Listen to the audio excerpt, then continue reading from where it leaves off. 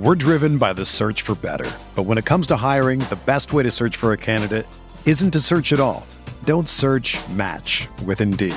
Indeed is your matching and hiring platform with over 350 million global monthly visitors, according to Indeed data, and a matching engine that helps you find quality candidates fast. Ditch the busy work. Use Indeed for scheduling, screening, and messaging so you can connect with candidates faster. Leveraging over 140 million qualifications and preferences every day, Indeed's matching engine is constantly learning from your preferences, so the more you use Indeed, the better it gets. Join more than 3.5 million businesses worldwide that use Indeed to hire great talent fast. And listeners of this show will get a $75 sponsored job credit to get your jobs more visibility at Indeed.com/Blue Wire. Just go to Indeed.com/Blue Wire right now and support our show by saying that you heard about Indeed on this podcast. That's Indeed.com/Blue Wire. Terms and conditions apply. Need to hire? You need Indeed. Hello, everyone, and welcome to the Spurs Up Show, the best Gamecocks podcast on the internet. Today is Thursday, March the 5th, 2020. On today's show, I break down South Carolina baseball series this upcoming weekend as the Gamecocks welcome the Cornell Big Red of the Ivy League to Founders Park for a weekend series. I'll break down Cornell's pitching, hitting, talk a little bit about South Carolina, what to watch for, the key player for this weekend, give my prediction, and much, much more. Also do have much more to go over, including your listener questions and a fantastic interview with former Gamecocks offensive lineman Donell Stanley that I know you are sure to enjoy. Before we get into everything, this is a podcast brought to you by our friends over at SeatGeek. SeatGeek, the best ticket buying app by far, the only ticket buying app I use, and the only one I'd recommend. Go download the SeatGeek app or go to SeatGeek.com. Use the promo code SPURSUP. You're going to save $20 off your first purchase. Guys, they've got tickets to literally anything and everything, whether it be Gamecock sporting events. You want to catch the baseball series this weekend, South Carolina basketball. If you're going to the SEC tournament for the ladies in Greenville this weekend, if you want to go to that, concerts, comedy club events, professional sporting events, again, any Gamecock sporting events I didn't mention, but you name it, whatever you need tickets to, SeatGeek has got it. They got a great ticket rating system, which rates the tickets for you based on the type of deal you're getting, guys. So never again do you have to worry about, am I overpaying? You don't have to worry about scalping. They have it really well organized. You're gonna know exactly where you're sitting, what the person next to you is paying. It's gonna tell you, hey, you're overpaying for those tickets. Look at these others. Hey, you're getting a great deal. You should go ahead and buy those. It's really gonna make it super simple, super easy for you. And it's gonna give you that peace of mind when you click the buy button to know you're getting the absolute best bang for your buck. So again, that's our friends at SeatGeek. Go download the SeatGeek app or go to SeatGeek.com. Use the promo code SPURSUP. That's SPURSUP to save $20 off your first purchase. Let's get it.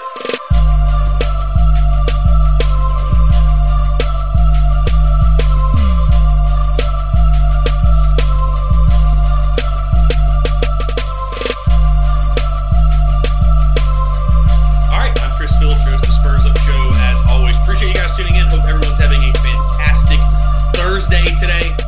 Got a packed show. We're talking South Carolina baseball for the majority of the show, which is very exciting for me, obviously. Got your listener questions. Got a great interview. Donell Stanley, former Gamecocks offensive lineman that played last year. So very, very excited about the show. Hope everybody's having a fantastic day, like I said, and appreciate you guys tuning in.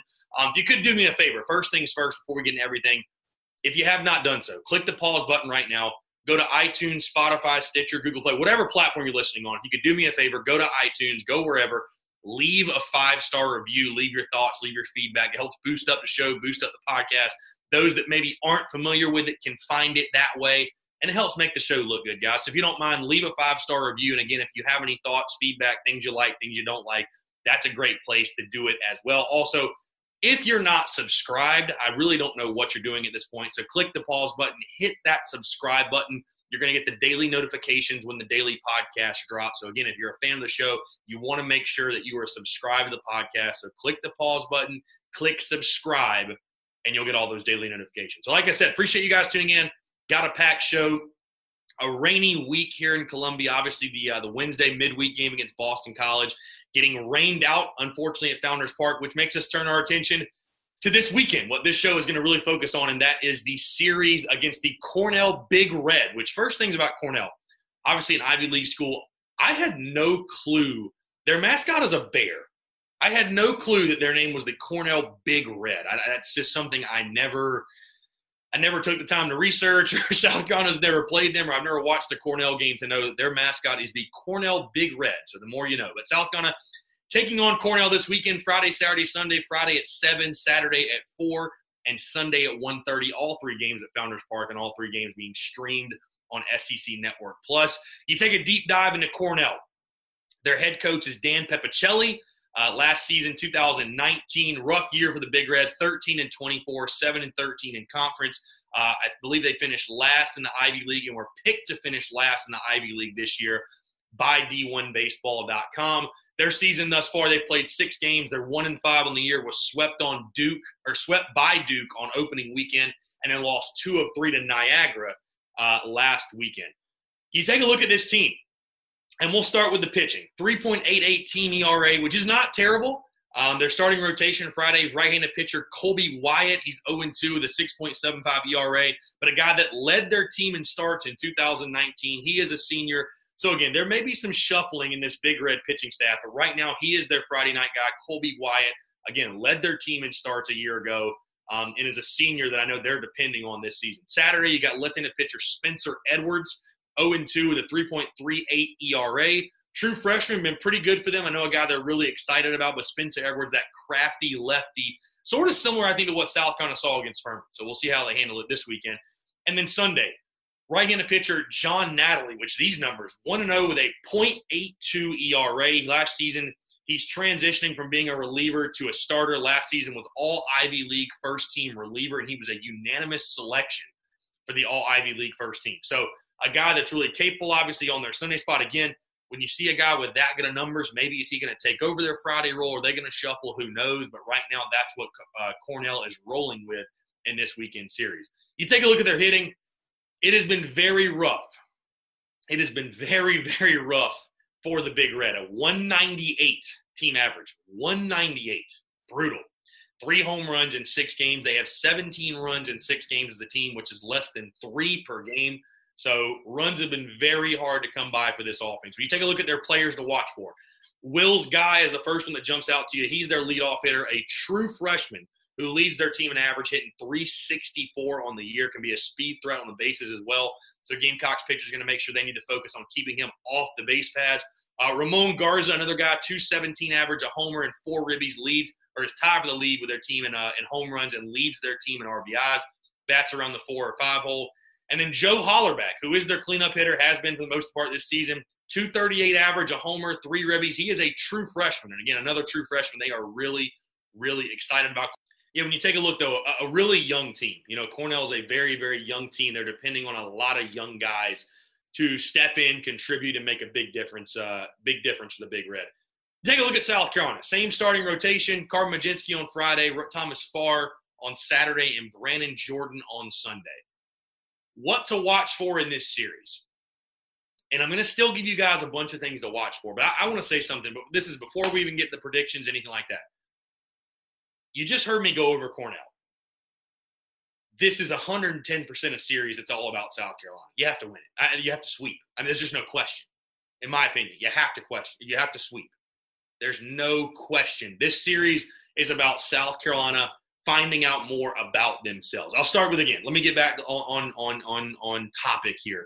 My first thing to watch for, the situation on the timely hitting. You guys have heard me talk about it over and over and over the last couple of days, but that's got to get better. You know, this is a South Carolina team that I think the thing that concerns me the most about the lineup at this point is that a season ago, you lived and died off the home run, right? But you had those home run hitters. You were getting that production, at least in the non-conference. I'm not even seeing that at this point in the non-conference. Like, I don't think you have that offense that you had a year ago where you have 5 or 6 or 7 guys that can hit the long ball. You're going to have to be a team, especially going into SEC play. You're going to have to be a team that is able to produce runs, manufacture runs, hit and run, get the bunt down, steal bases, be creative. You're going to have to. Again, Wes Clark can do it.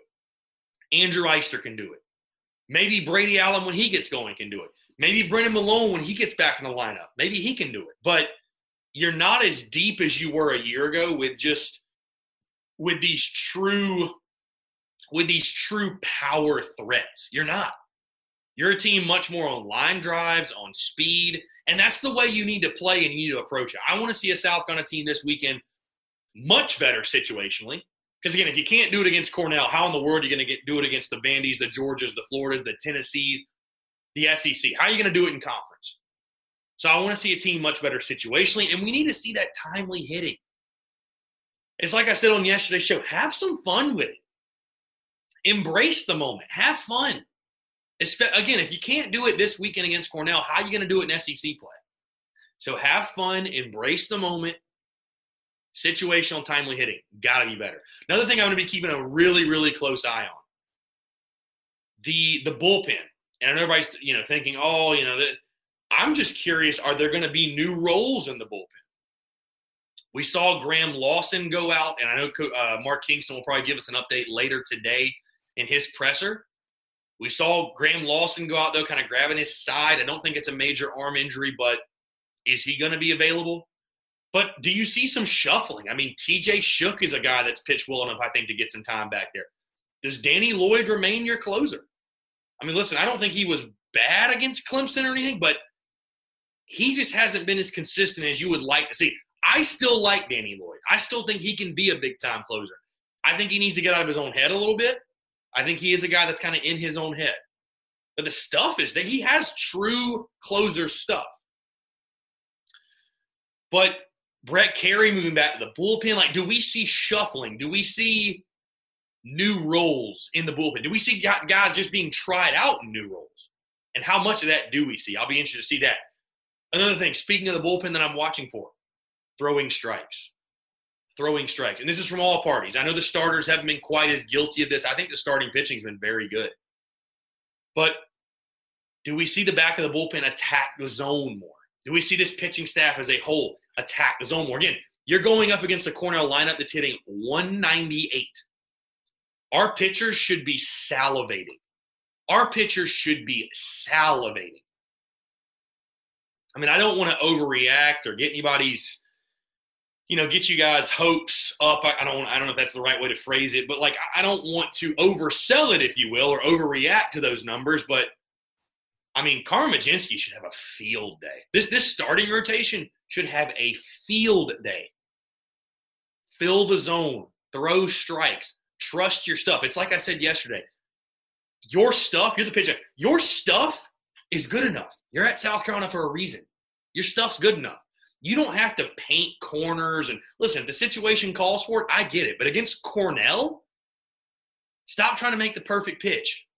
Just fill the zone. Make them prove they can hit. Hitting 198 as a team. So I'm going to be keeping a very close eye on that. A pitching staff that throws a ton of strikes. And again, the starting rotation hasn't been nearly as prone to that as the back of the bullpen that we've seen. That's been the big complaint, and rightfully so. This bullpen's walked too many guys. Do we start to see – and it's a mindset too. Throwing strikes is a mindset. It's a mindset. And again, I'm not saying guys are trying to throw balls. That's silly. Of course they're trying to throw strikes. But I think the mentality needs to shift from trying to be perfect to just fill the zone. Your stuff's good enough. Let it eat. Let your stuff eat. So I'll be watching that as well. What I was just talking about, another thing I'm watching for, the starting pitching, I want to see it just continue to flourish, continue to have good outings. I thought Thomas Farr, that's going to be a big one to watch on Saturday. His first performance on the weekend, last weekend against Clemson, thought he looked really well. And he had I think the one run in the first inning. He looked very well the rest of the time. You can see why they're so excited about him, and you can see why they made that move in the first place. I think that was a long-term move. They know that as many guys as you can have with that type of stuff in your rotation, the better. And it's nothing against Brett Carey. And Brett Carey adds a strike thrower to the back of your bullpen. So I want to see this starting rotation continue to flourish. And again, this is a weekend where you should have 3 really good outings. You really should. Carmen Majinski, Thomas Farr, Brandon Jordan. You should have 3 really, really good outings. You really should. So I want to see the starting pitching, like I said, continue to flourish, continue to improve, continue to sharpen, continue to get better.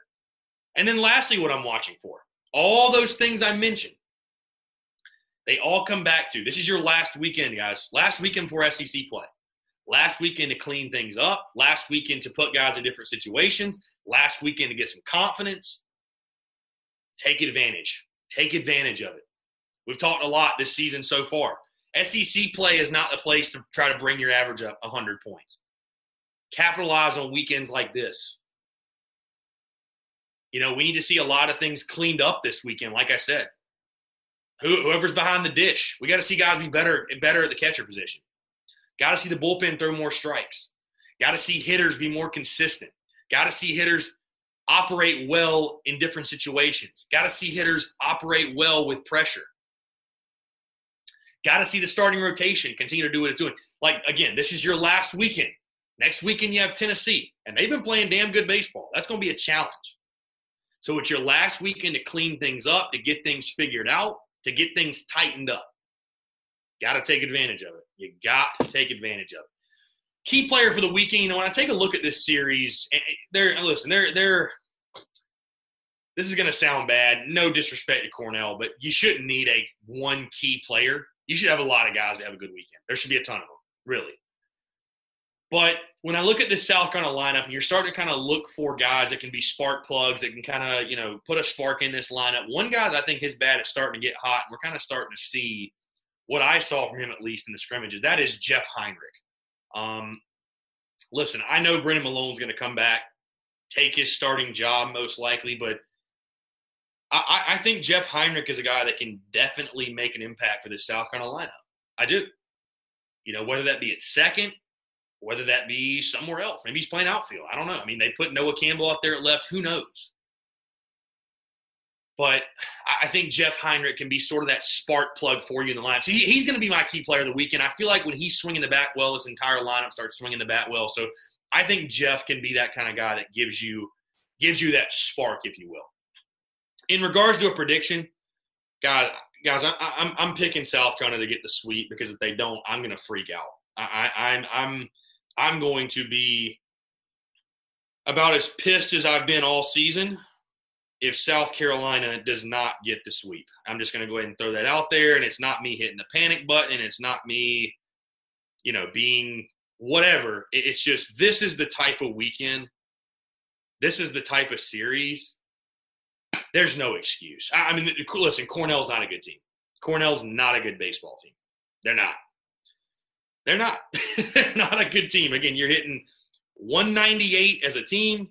You're picked to finish last in your conference. You're 1-5 right now. There'll be no excuse. There will be no excuse to lose a game this weekend. Absolutely none. So I don't want to see – this should be three – I don't want to set the expectations too high, but this should be 3 blowout wins. It really should. It really should. I mean, we should see 6-1, 12-1, and 5-1 maybe. Honestly, that it shouldn't be much different than that. I mean, Cornell's not a good baseball team. And this is a weekend you should use to build up confidence. That's really what it should be. Should be a weekend to build up confidence. So I want to see this team do that. Again, we got a lot of hitters right now that are they're doing okay. But for this entire team, take this weekend, take advantage, build up confidence. And I think they will.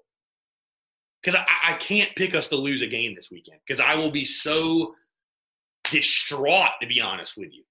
I'm a big, obviously, I'm a proponent. Hey, the season's not over. It's 1-56, all fine and dandy. And I'm still going to say that, not in the sense that, the season's over if you win 2 of 3.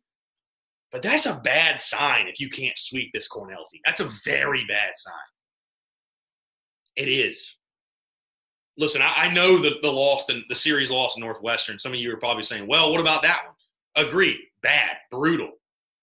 At least Northwestern is a Big Ten. I mean, Cornell's an Ivy League school. Picked dead last. You got to sweep. You have to sweep. You need to build up some confidence.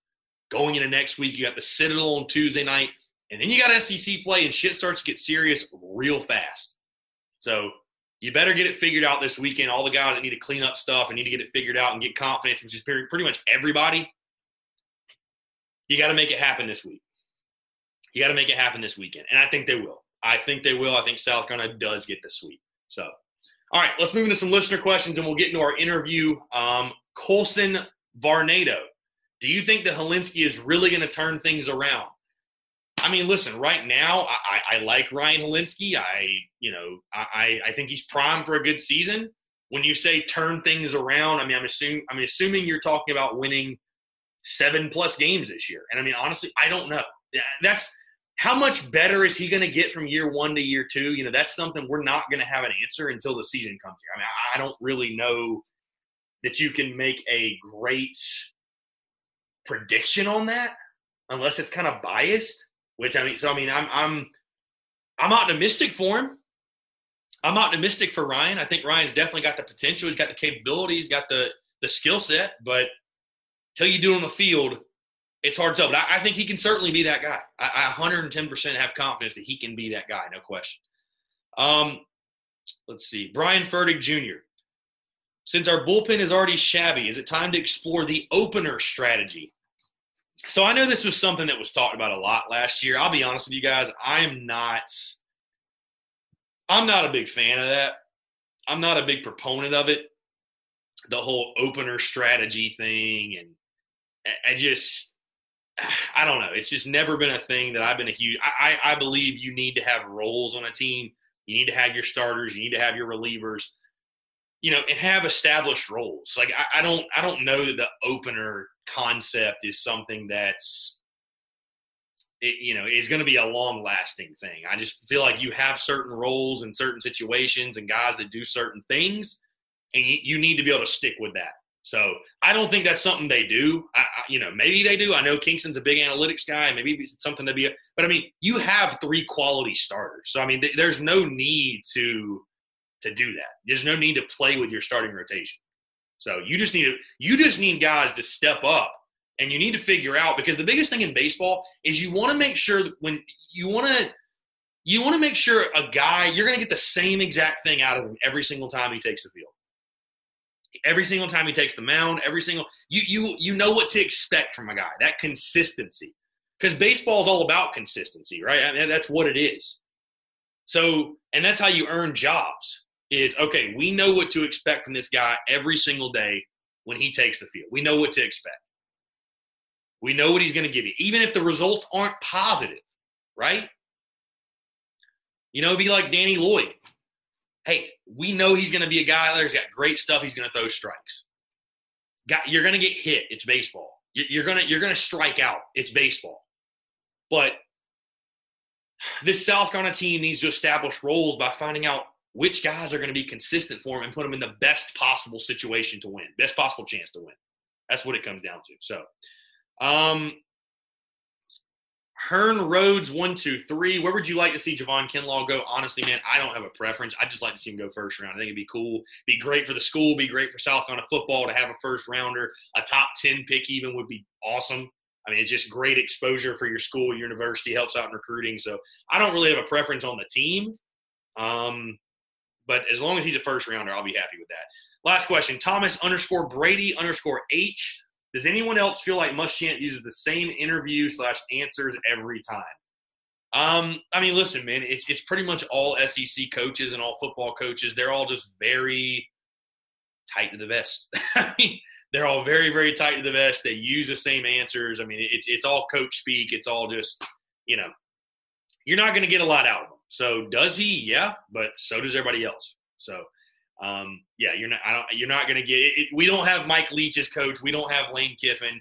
You're just not going to get those kind of answers. So, all right, got a fantastic interview, guys. Former Gamecocks offensive lineman Donell Stanley. Donell obviously on the team last year. So this one was awesome. This was a good one. It's crazy. I forgot how long he was at South Carolina, from 2014 when he got there all the way to last season. We had a phenomenal conversation. Really can't wait for you guys to hear it. Donell, an awesome guy, awesome kid, obviously getting ready for the NFL draft as well. So please be sure to stay tuned for that. Stay tuned to this interview.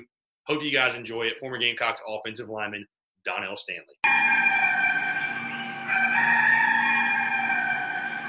All right, joining us today on the Spurs Up Show is a man that played for Gamecocks football from 2014 to 2019. During his South Carolina career, he appeared in 50 games, made 38 career starts on the offensive line for the Gamecocks. He was also a team captain in 2019 and is currently preparing for the NFL Draft, which is upcoming next month.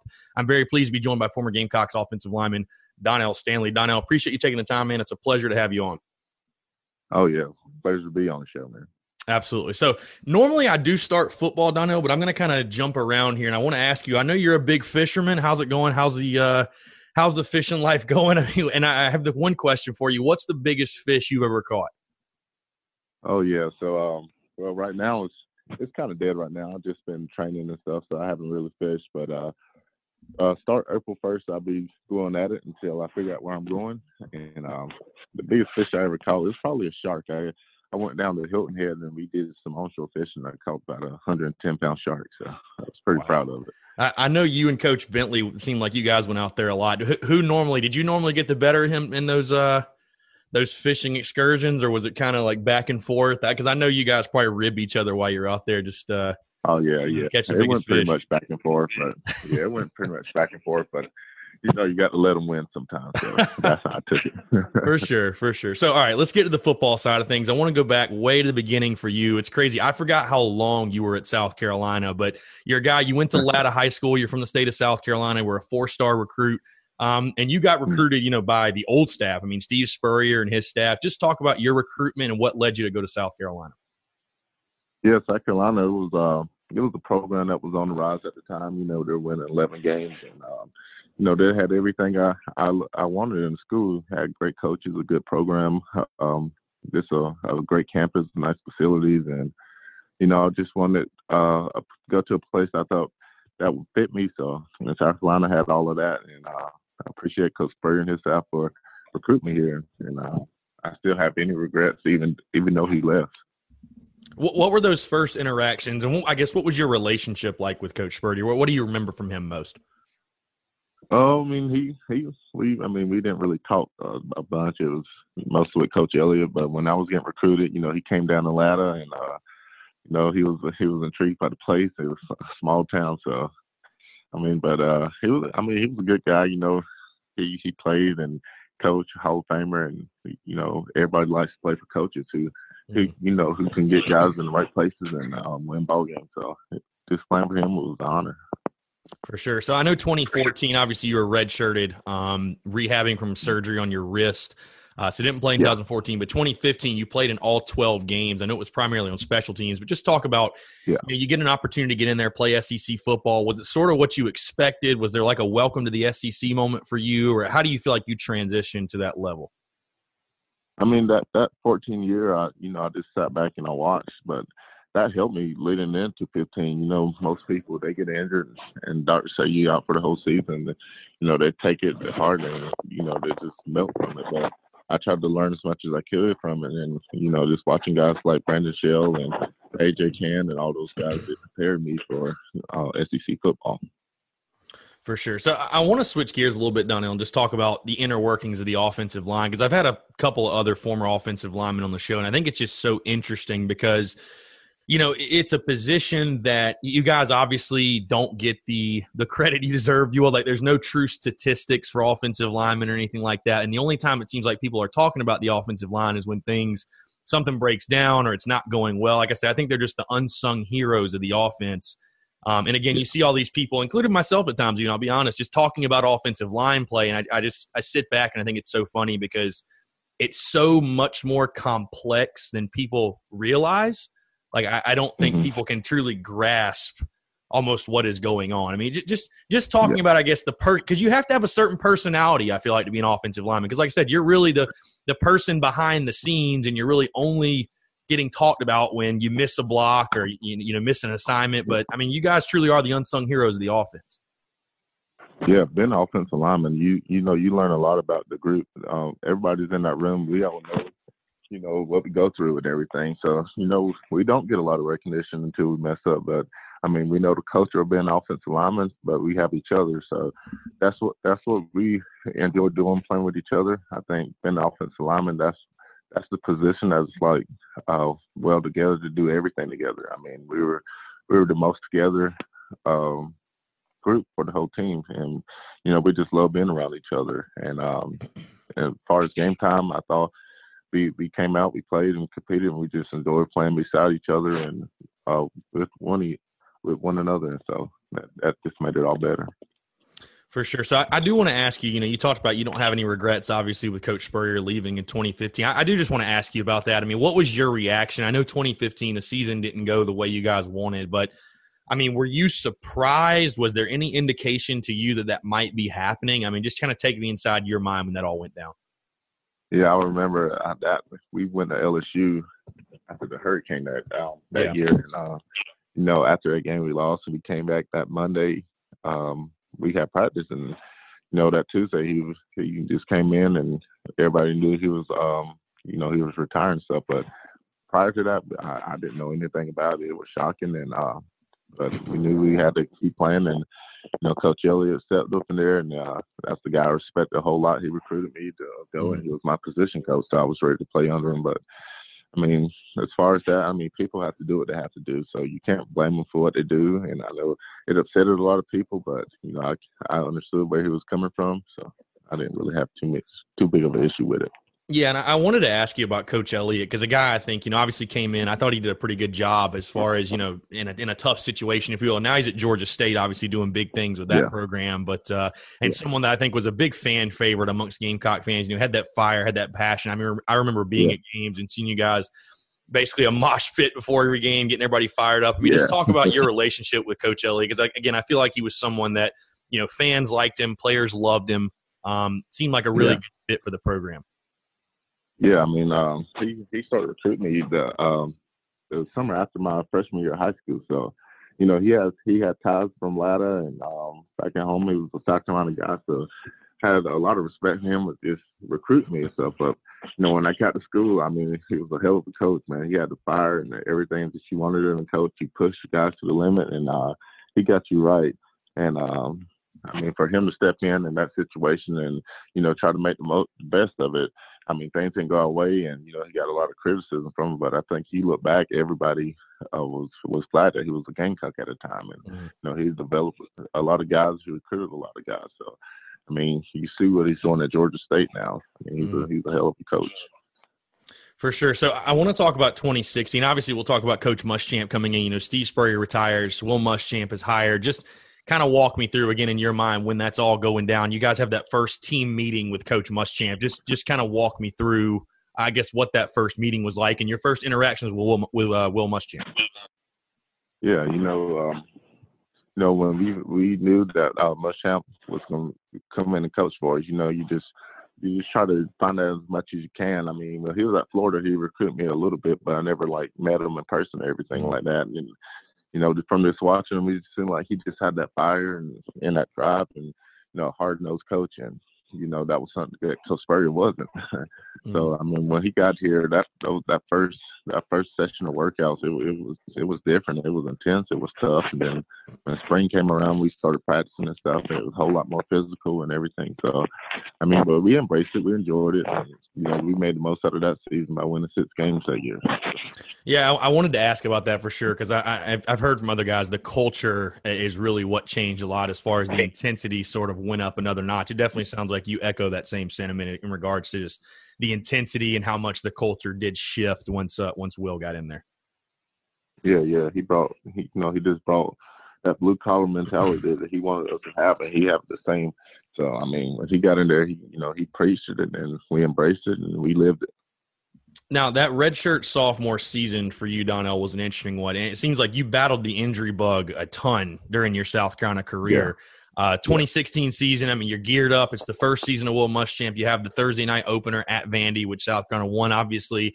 You earn the starting position at right guard, and then you suffer an ankle sprain. And literally in the first series of the game, which is crazy, and you're literally out for the rest of the season.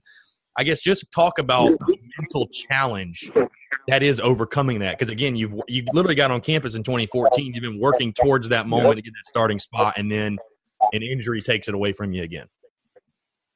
Yeah, see, what a lot of people don't know that game, I got injured the first play of the game, that first play, and still to this day, I don't know how I played 8 more plays on a broken ankle. But I look back in that series, that season, it put me down a good bit. I had to go home for a couple of weeks just to clear my head, and I just thought a lot about just playing football and stuff. So I got a lot of inspiration from people at home, my family, friends, preachers, and all that good stuff. So. So I came back, I rehabbed, and I got stronger with my upper body and everything like that. And I was hitting film and just waiting for my opportunity for when it came, I'd be prepared for it. So, I just took most out of it and just try to make it positive. For sure. So I want to ask you, because I want to get to kind of what happened in that 16 season, but I think it's just so interesting, especially later in your career when you took over the starting center position. You have a very unique relationship with quarterbacks. I mean, you're literally the one snapping on the ball. You guys are talking every single play, it seems like. And I mean, I could just go down the list of Brandon McElwain, Perry Orth, Connor Mitch, Jake Bentley, Ryan Helinski. The carry on, you just go on, and all these guys, and they all have different personalities. And I guess, what is that like as an offensive lineman, and specifically a center, which again, you became the starting center? What is that relationship like between the center and your quarterback? Yeah, it's got to be a good one, man. I thought all those quarterbacks, they did a good job as, just trying to be around the offensive lineman as much as possible. Whether it's taking us out to dinner, we, just going out, having fun with each other, fishing and all that good stuff. Our quarterbacks, they do a good job of just wanting to be around those guys and stuff. So, and it made it better to block for because we knew who we were blocking for, and we had a good relationship with them. For sure. So, and that kind of leads me into this. That 16 season, again, you were injured, but you saw the entire career of Jake Bentley, who's now obviously at Utah, but you saw his entire career from the very beginning. Obviously, South Carolina shuffling quarterbacks early 2016, Perry Orth, Brandon McElwain going back and forth. You come at sort of a crossroads, and in that bye week, Will Muschamp makes the decision to pull the red shirt, give Jake a chance, and obviously, the rest is history. You go 4-2 the rest of the year, get to a bowl game. What was when he was inserted, I guess, what was the change? Was there a noticeable change, energy-wise? Just talk about once Jake Bentley was inserted in the lineup, kind of what happened for you guys.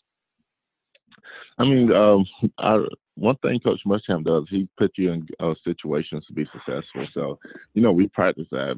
If a player goes down, we throw somebody else in there. So, I mean, we read it with every quarterback we had. Every quarterback ran with the first team, and so you never know what kind of situations you get in a game. So, I mean, when Jake went down, that was a big leader. Jake was a good leader. So, we knew Ryan never had experience, freshman quarterback coming in and playing the second game of the year. So, that week we had practice, but we also just got to know Ryan a whole lot better.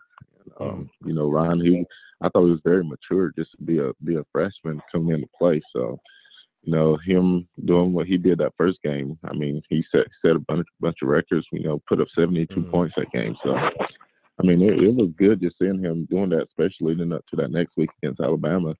A lot of people was worried, can this guy play? Is he too young? Will he, have the confidence to play in this big stage? But, Coach Muschamp, he does a good job of putting guys in that's never played or never played with the ones and stuff. So we'll be ready for situations like that.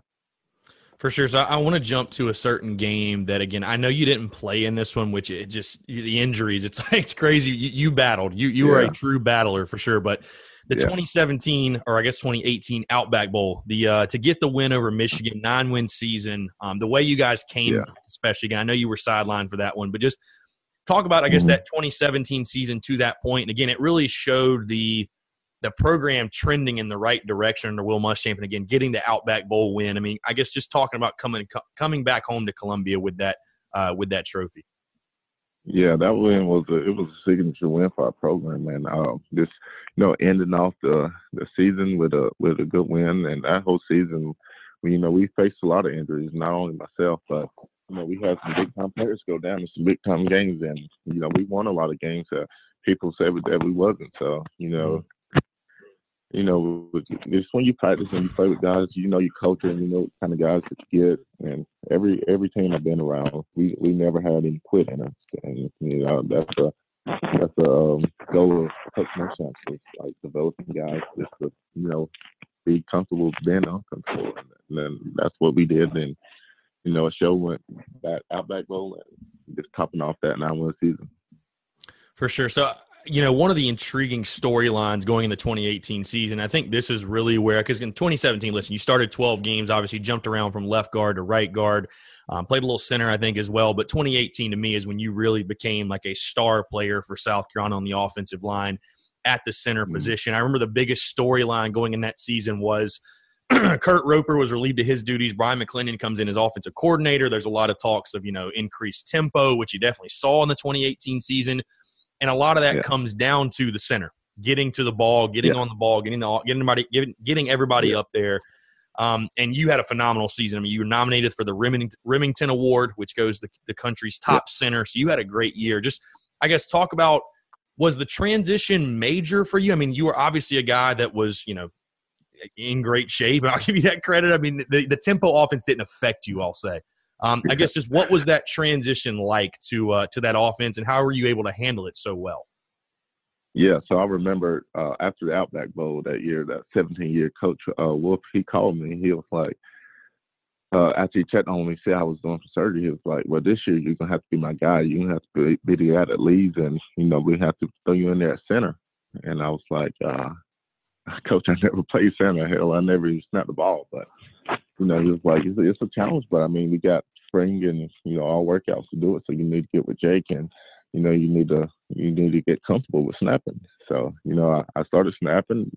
The spring went by pretty good, still adjusting to it and just get a few bad snaps and, just reading defenses and stuff. So, but I kept working through that summer, and once camp got there, I thought I was mastering a good bit, but still, I never played, and I knew that, defenses would show different looks, and I had to go from looking at who's coming, like if it's corner coming, to nickel Sam or anything. So I had to, get all the clues that's together, because that's what the whole offensive line needs to know. So I was making my calls based on that, and Jake was back there helping me, but it was mostly on me. So. But, all the guys, they trusted me, and the coaches trusted me. And, that Coastal game, I had a few low snaps. It was hot that game, and my hands got real sweaty. I couldn't adjust to it. But, just battling through it, I thought I became better at it. And now I'd rather play center than guard, to be honest with you. That's funny that you say that, because I would have you could have fooled me. I would have never believed that was your first season or first time playing center, because, I mean, you look like a natural. I'll ask you, though, you talked about that Coastal game. That was your first game, obviously. Was there like a moment you had like the butterflies, like, oh, God, please don't snap it over his head. Please don't snap it in the dirt. Like, just make a good snap. Like, did you have to, like, overcome that kind of, like, almost fear of that? Yeah, definitely. When you first move to center, that's the biggest fear. I mean, like, the most important thing is the ball. If I snap the ball 20 feet over his head, I'm screwed. So, that was the biggest thing. But, I mean, it was a good adjustment. I'm glad I did it. I mean, I think I know more about just like defenses now from playing center, because I had to make all the calls and stuff. So, for sure. So I want to talk about a specific game that 2018 season. I can't believe I didn't mention his name when I was talking quarterbacks, but Michael Scarnecchia, the Missouri game at home. First thing I'll ask you, have you played in a crazier weather game, or just maybe game in general, than that one? I mean, I know everybody remembers, but just a wild game. A monsoon comes out. Michael Scarnecchia plays literally his only game starting, plays the game of his life, plays phenomenal that day. You guys get the win. Just, I know you were a guy. I think there's a picture of you and Michael embracing, I think, on Instagram or something. Just talk about that game. Talk about what it meant to see Michael go out there and do what he did. Yeah, so Mike was my roommate since freshman year. So we did everything. Yeah, we were the best friends basically. So with him getting that start, I mean, just coming in, it was just a typical sunny day in Columbia. I didn't think rain was even in the forecast. So after the second half, we're down what, I can't remember, like 10 points, I want to say. Mike's just trying to get all the guys together. We tell him we got all the confidence in the world, and there we go. We driving, just a monsoon of rain just comes down, and I don't think we flinched at all. We do a lot of things just like wet ball snaps, and we practice in the rain. Sometimes we hardly ever go in the indoor unless it's like thunder and lightning. So yeah, that's just a good job that Coach Muschamp does. We just be prepared for like this game time situation because anything can happen. But for us just to get that win, our defense they picked it up in the second half, and the rain created a lot of problems for them, especially with their centers snapping the ball and stuff. And I didn't think I even had a bad snap that game, even with the rain. So. It was just a crazy game. I remember just running, and it felt like it was like 3 feet of water. We just had my legs were so heavy, the cleats were soaked. So it was a game that, that people say it's an offensive lineman's dream, but I tell you what, I wouldn't ever want to play in that again. that was tough, man. Just running. My feet are already size 18. Felt like I had 50 pounds weights on my foot. So, it was a tough game, but it was a fun game, and I'm glad we pulled it out. And I was happy for Mike, and that was his first time starting, first time really getting the amount of playing time that he wanted. So he proved to the team that we could trust him, and he won the game for us. Yeah, I was going to say, not only did you guys not flinch when it rained, but I think Mizzou, I think a lot of fans would agree that the harder it rained, it seemed like the worse Missouri played. So, I mean, not only did you guys not flinch, but, yeah, definitely, I still say that throw that Drew Lock had on the screen pass that was picked off, I don't know what he's looking at, but, hey, we'll take it. So, Yeah, for sure. So talk about going in that 2019 season. So I do want to talk about after 2018, you had a decision to make as far as, because you were a guy, you were a fifth-year junior, definitely could have went to the league. You tweet out January the 1st, 2019, proud to announce I'll be wearing a Gamecock uniform one more time this season. Thank you to Gamecock Nation, all your support. Let's make 2019 special. So you decide you're coming back. Just kind of talk about what went into that decision. How close were you to going to the draft? And what made you want to come back? I just looked at it like this.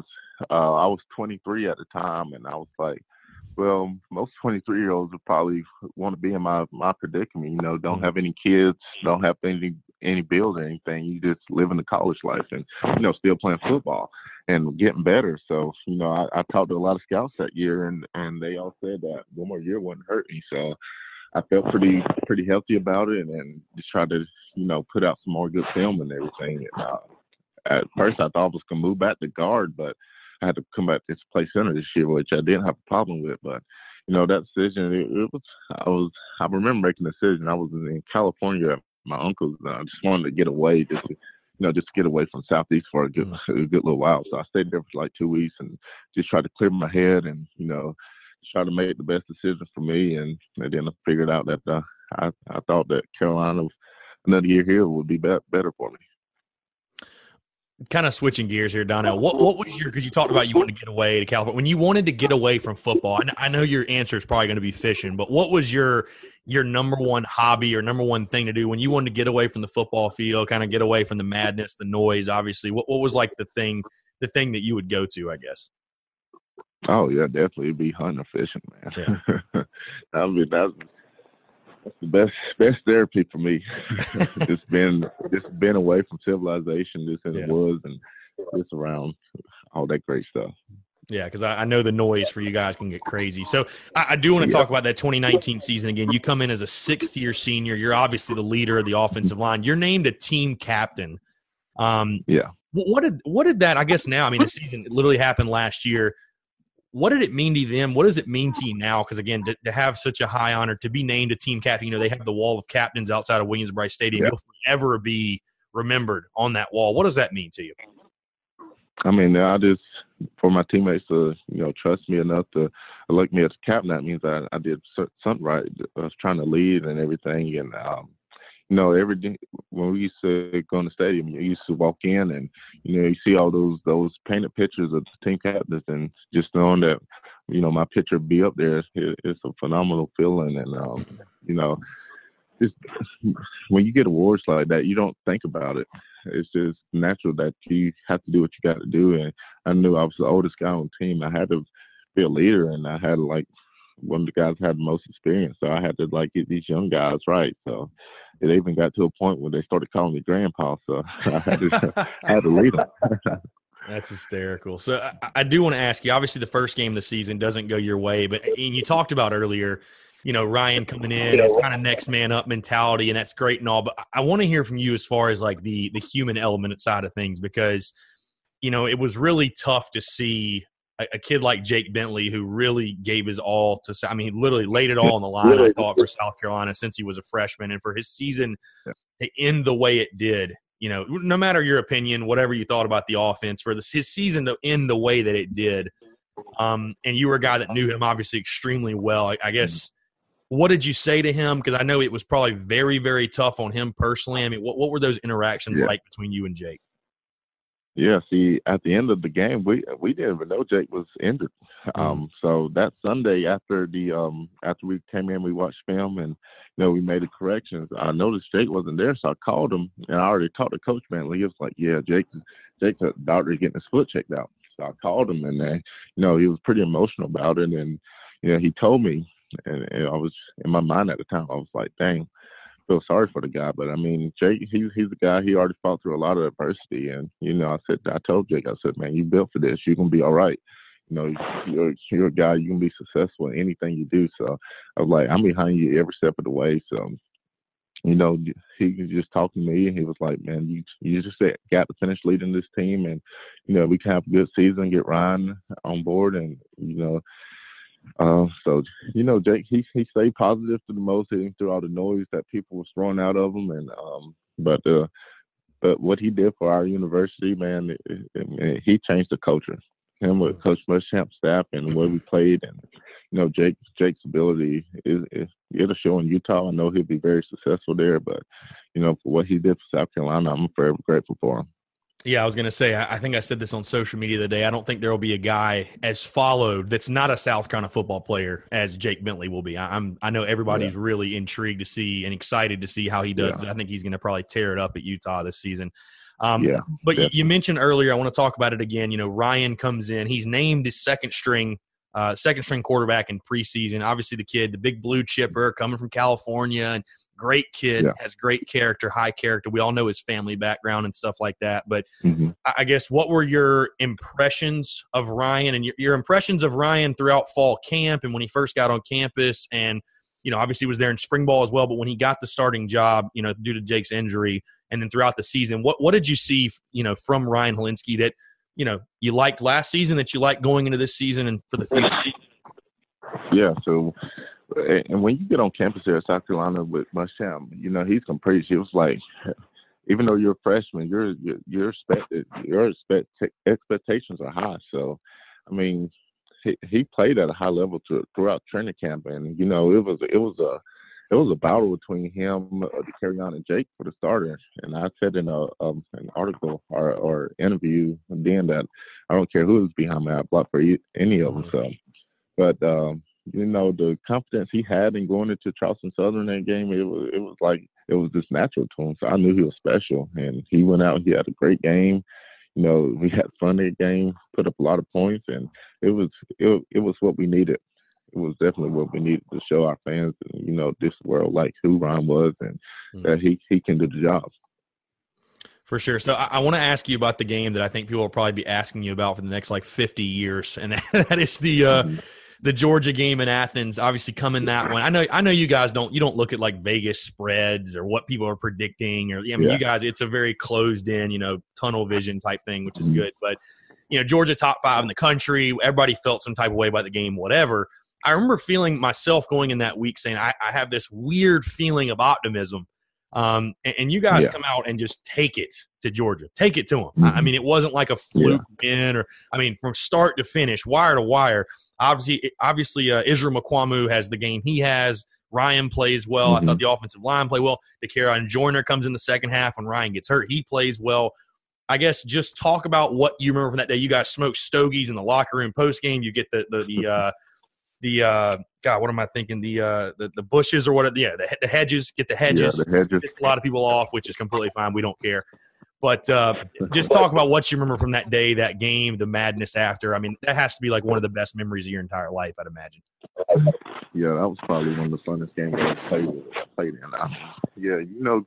Going in that week, in big games, there's just something about it when you're playing against a top team like that. It's like you just have these feelings, and you just try to imagine a lot of good stuff happening. So that whole week, I was just imagining just celebrating in Athens, and I had a good feeling that we had a good preparation of practice. I mean, that week was probably the best week of practice we had.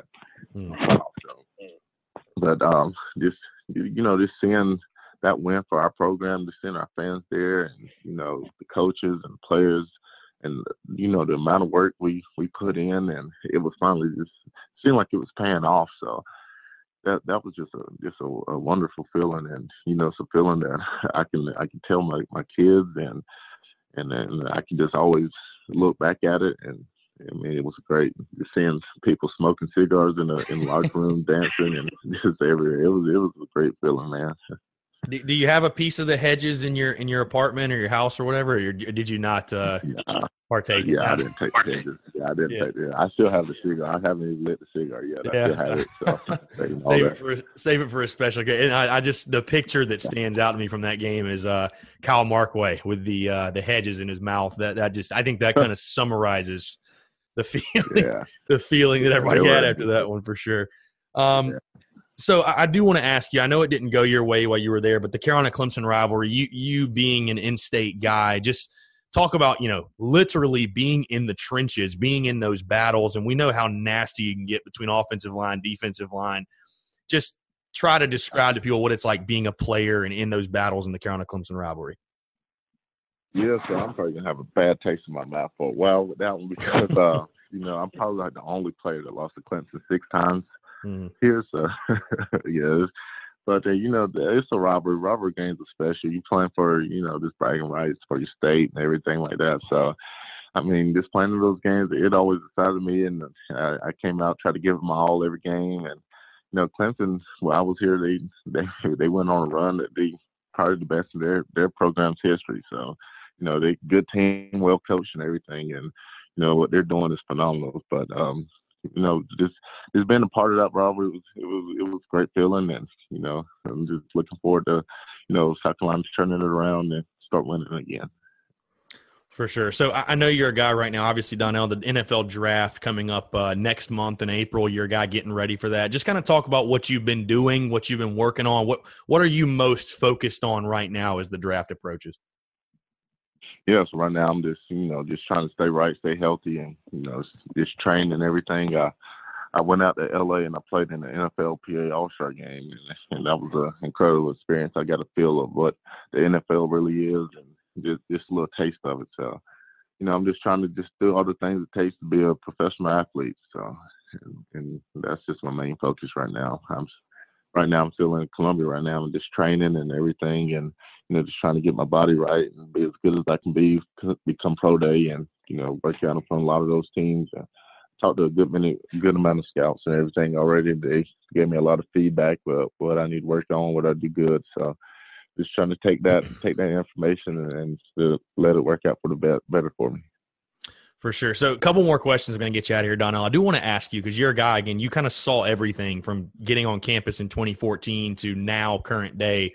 I want to ask you about the ops building. I know it's kind of random, but obviously that was something that, happened in the last couple of years, wasn't here when you got here. I mean, how much of a game changer is that? Because I feel like if I was a South Carolina football player, I'd probably never leave. I don't even see the reason to leave. I mean, how much of a game changer is having that ops building, especially when you were there, and then now recruiting and guys coming there and see it. I mean, you just wow people with the facilities now.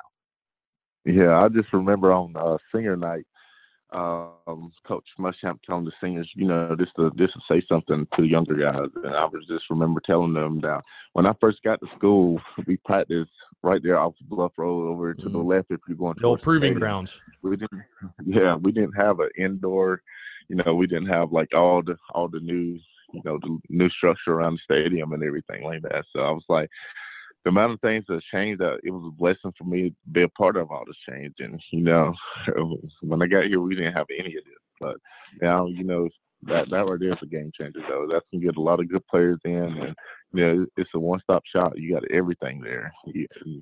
Guys don't even like to go to their apartments because You can play the game there. You can get in the studio, watch movies, play pool, ping pong, whatever it is, watch films. Man, it's just a great place to be, and we appreciate all the donations for that building because that's really gonna be a game changer. For sure. So I want to ask you again, a little switching gears off the wall here. I know Eric Wolford was your position coach, fiery guy, awesome coach. Will Muschamp, your head coach, a very fiery guy as well. What's your best or most memorable, like Will Muschamp or Eric Wolford? Do you have like a good story, or like did you ever get like chewed out? I mean, is that a thing? Is that a thing that happened? Yeah, Coach Wolf, he always gives me a hard time. I mean, Coach Wolf, he's like a second father to me, man. He goes off. He called Ladder Lima, so he always calls me Lima. And, he just picks at me about everything. So, I mean, for him coming in from the NFL, he speaks highly of me. And, everybody tells me that Coach Wolf really loves me. He speaks highly of me. And Coach Muschamp, he always allows me to just go to his house and fish and everything and sing karaoke with his wife, and so that's always a good time. Did you guys ever give him any crap for, like, I know you guys probably see like the GIFs and everything on social media, him punching the whiteboard and all that. Like, did you guys ever pick on him for like, hey coach, where's this fire at? No, he brings his fire every day. He can make a gift. You want to make a gift every day, you just feel around much. Yeah. The veins start popping out the neck. You know it's serious. Oh, yeah. But he's a great coach, and just outside of football, he's just a guy you love to be around. So yeah. For sure. So last question, I'll get you here, Donell. When you look at this 2020 season for South Carolina football, obviously your guy, proud alumni. I mean, like I said, was there forever. It seemed like, but proud alum. What are you most looking forward to? For South Carolina football, and what would you tell South Carolina fans, I guess, looking forward to this 2020 season, why they should be excited about the season? Yeah, this year I feel that they can really turn around for what we did last year. I mean, we have players. Everybody see we have the talent and everything, and I'm so excited to see Coach Bobo and his new offense, and I figured the O-line would be pretty good, led by Sedarius Hutchinson, which is my roommate. So. I'm excited to see it. Defense will be good. T-Rob will have those boys right. And, with these new guys coming in, these freshman class, I mean, we're talented than we ever been. So the future's bright. And, Coach Muschamp and the staff can put all the pieces of the puzzle together, and it's going to be a exciting season. And I'm looking forward to it. For sure. Well, Donell, really do appreciate you taking the time, man. I know I speak for all Gamecock fans when I say it was a pleasure to watch you in Garnet and Black. And we'll obviously be keeping a close eye as you get ready for the NFL draft, and can't wait to hear your name called for the NFL draft. So really do appreciate it, Donell. All right. Appreciate it. Yeah, appreciate it. All right, perfect. So for Donell Stanley, I'm Chris Phillips. We appreciate you guys tuning in, and we'll catch you next time on an episode of the Spurs Up Show.